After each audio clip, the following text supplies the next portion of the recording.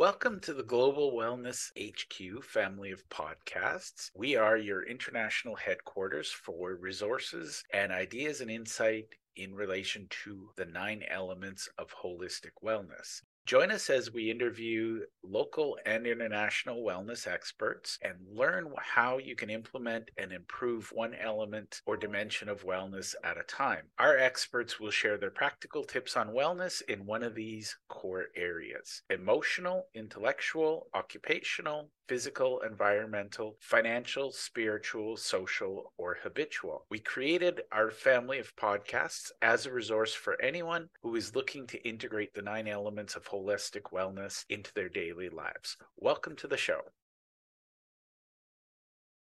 Hi, everyone. Welcome back to Cash Flow Club. And in this episode, this is the second episode, we're going to jump right in. And we talk a lot about cash flow, and there is a synergy with profit and cash flow. But I want you to understand that profit does not equal cash flow. And that's usually a timing thing. And it's also based on you might have expenditures like loan repayments that don't come out of profit, but they definitely come out of cash flow. You might have somebody investing in your company or lending your company money.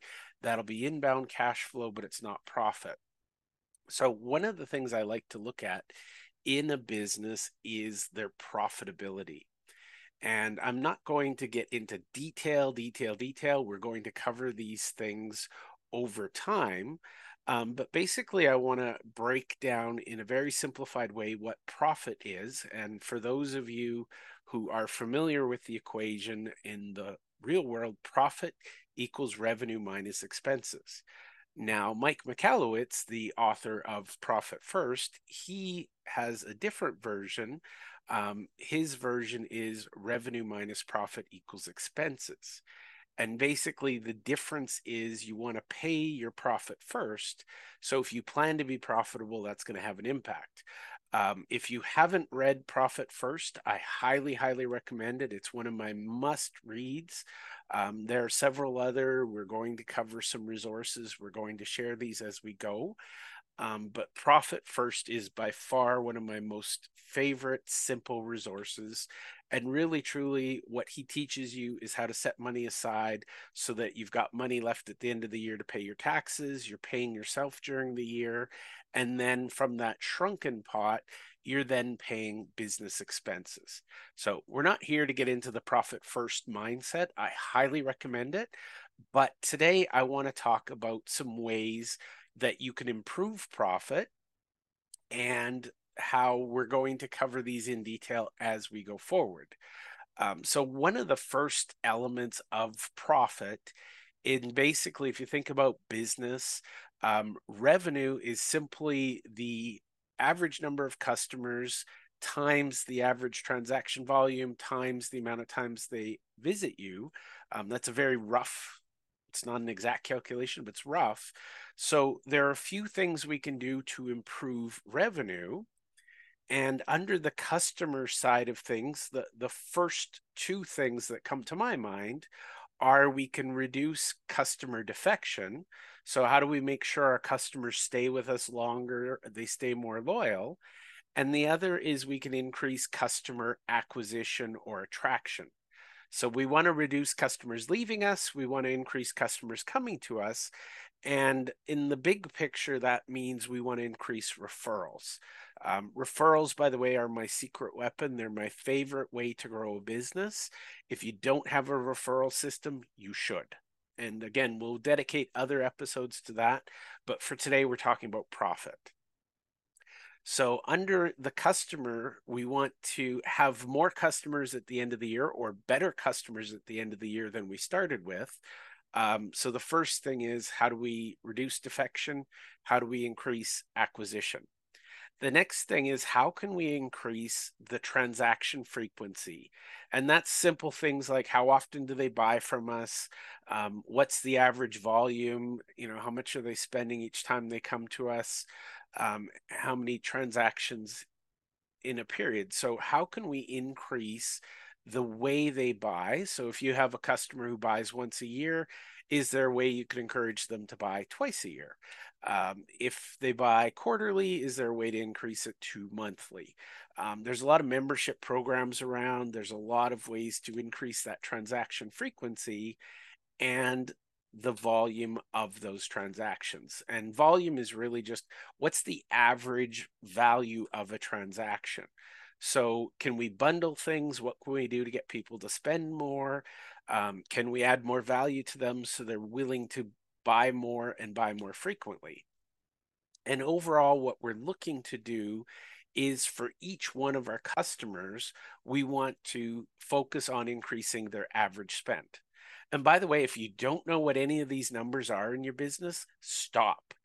Go figure it out, because if you don't know how many new customers you're getting, how many customers you lose in a year, how many times these people on average buy from you, how much they spend on average, you're guessing at a lot of your business decisions.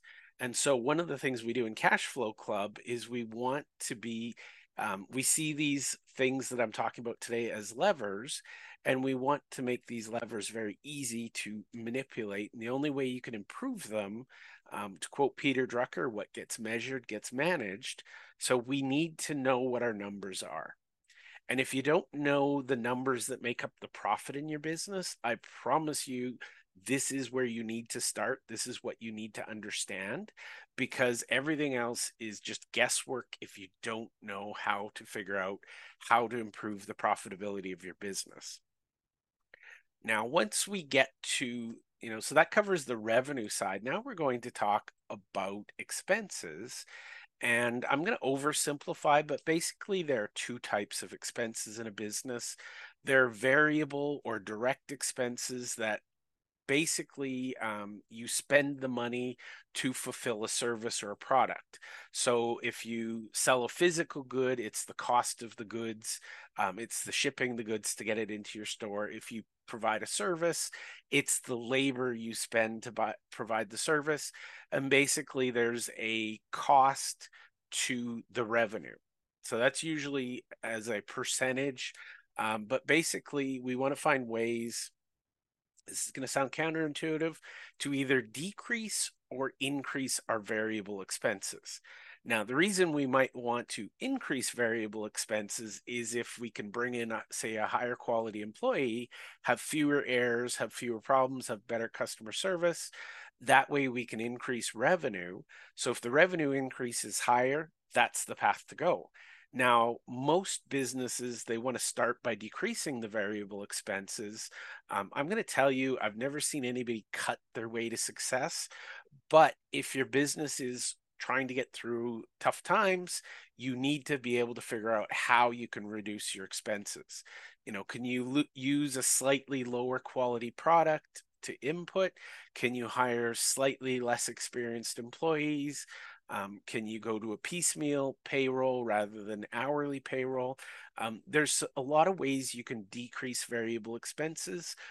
We're going to interview some experts and have them talk about it. And then the second type of expense is the fixed overhead. And basically, those are the expenses that we have whether we earn a dollar or not. Things like, if we have office shop rent, warehouse rent, maybe we've got, interest on a mortgage payment. We pay these expenses whether we earn any money that month or not. So one of the things I like to do is I want to always make sure that we've got enough profit in the business, always to, first of all, pay the owner a little bit of a return on their investment, but also to cover the fixed expenses. And usually they're fixed over a period of time. But for example, post-COVID, I see a lot of businesses dropping office space, reducing physical presence. So always look at your overhead and see, what do we actually need? What can we reduce? A lot of companies, they'll sell a building and then they'll lease it back. They'll sell equipment, lease it back. It's all about managing that profitability and also the cash flow. And then the final thing, and this is where we have less choice, but this is where you're going to always be talking to your accountant. I'm a big fan of paying the least amount of taxes possible and legal. And that means we're going to find legal ways to reduce taxes. There is the old saying, we don't want to get caught for tax evasion. That is illegally avoiding taxes. We want to be very conscious of tax avoidance, which is finding all of the legal loopholes. And again, this is a space I would tell you with absolute certainty, hand on my heart, do not attempt to do anything tax related yourself. Hire an accounting professional or a legal professional who specializes in taxes. Again, if you're in a small community and you have a small business, you're probably limited in what you can do to legally reduce your taxes. But if you're a global entity and you're growing, there are some very attractive, lucrative legal ways to reduce taxes. So those are my big levers, if you will, in terms of profit. And the big difference, like I said, between profit and cash flow is usually timing. Some things, for example, we might sell a product to a customer on credit. We're going to have revenue from that customer today. We won't receive the cash until they pay their invoice.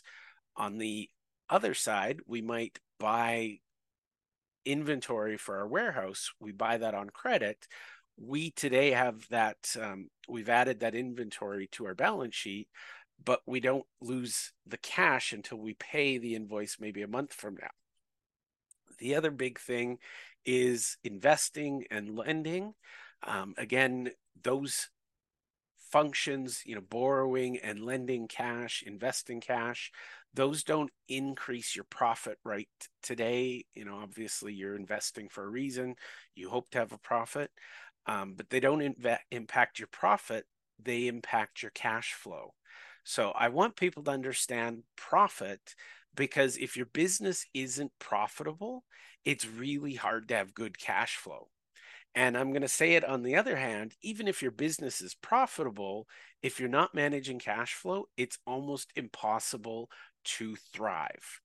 So we take a balanced approach. We focus on cash flow first, but a key assumption in that cash flow is over time, overall, the business has to be profitable. Because even if we can manage to somehow positively cash flow an unprofitable business, at some point we're burning both ends of the rope and we're going to burn our hands. Now, if we have a profitable business and we manage cash flow, that's where the magic happens. So in my world, we start with cash flow, we get the cash flow actively managed, then we start to look at the profitability. I just wanted to talk about profitability today so that the accounting experts out there will say, well, Jeff, you didn't talk about profitability. Yes, I did, episode 2. So thank you for your time and attention, and I welcome comments and questions down below. Thank you. Thank you for taking the time to listen to our show. We hope that you enjoyed this episode, and we invite you to either click the link below or scan the QR code to register and listen to other episodes of our podcast. Or if you think your business or you would be a great guest to be on our show, we're always looking for experts in one of the 9 elements of holistic wellness. We'd love to have you. You can either click the link below or you can scan the QR code and complete our speaker intake form. Thank you, and to your wellness.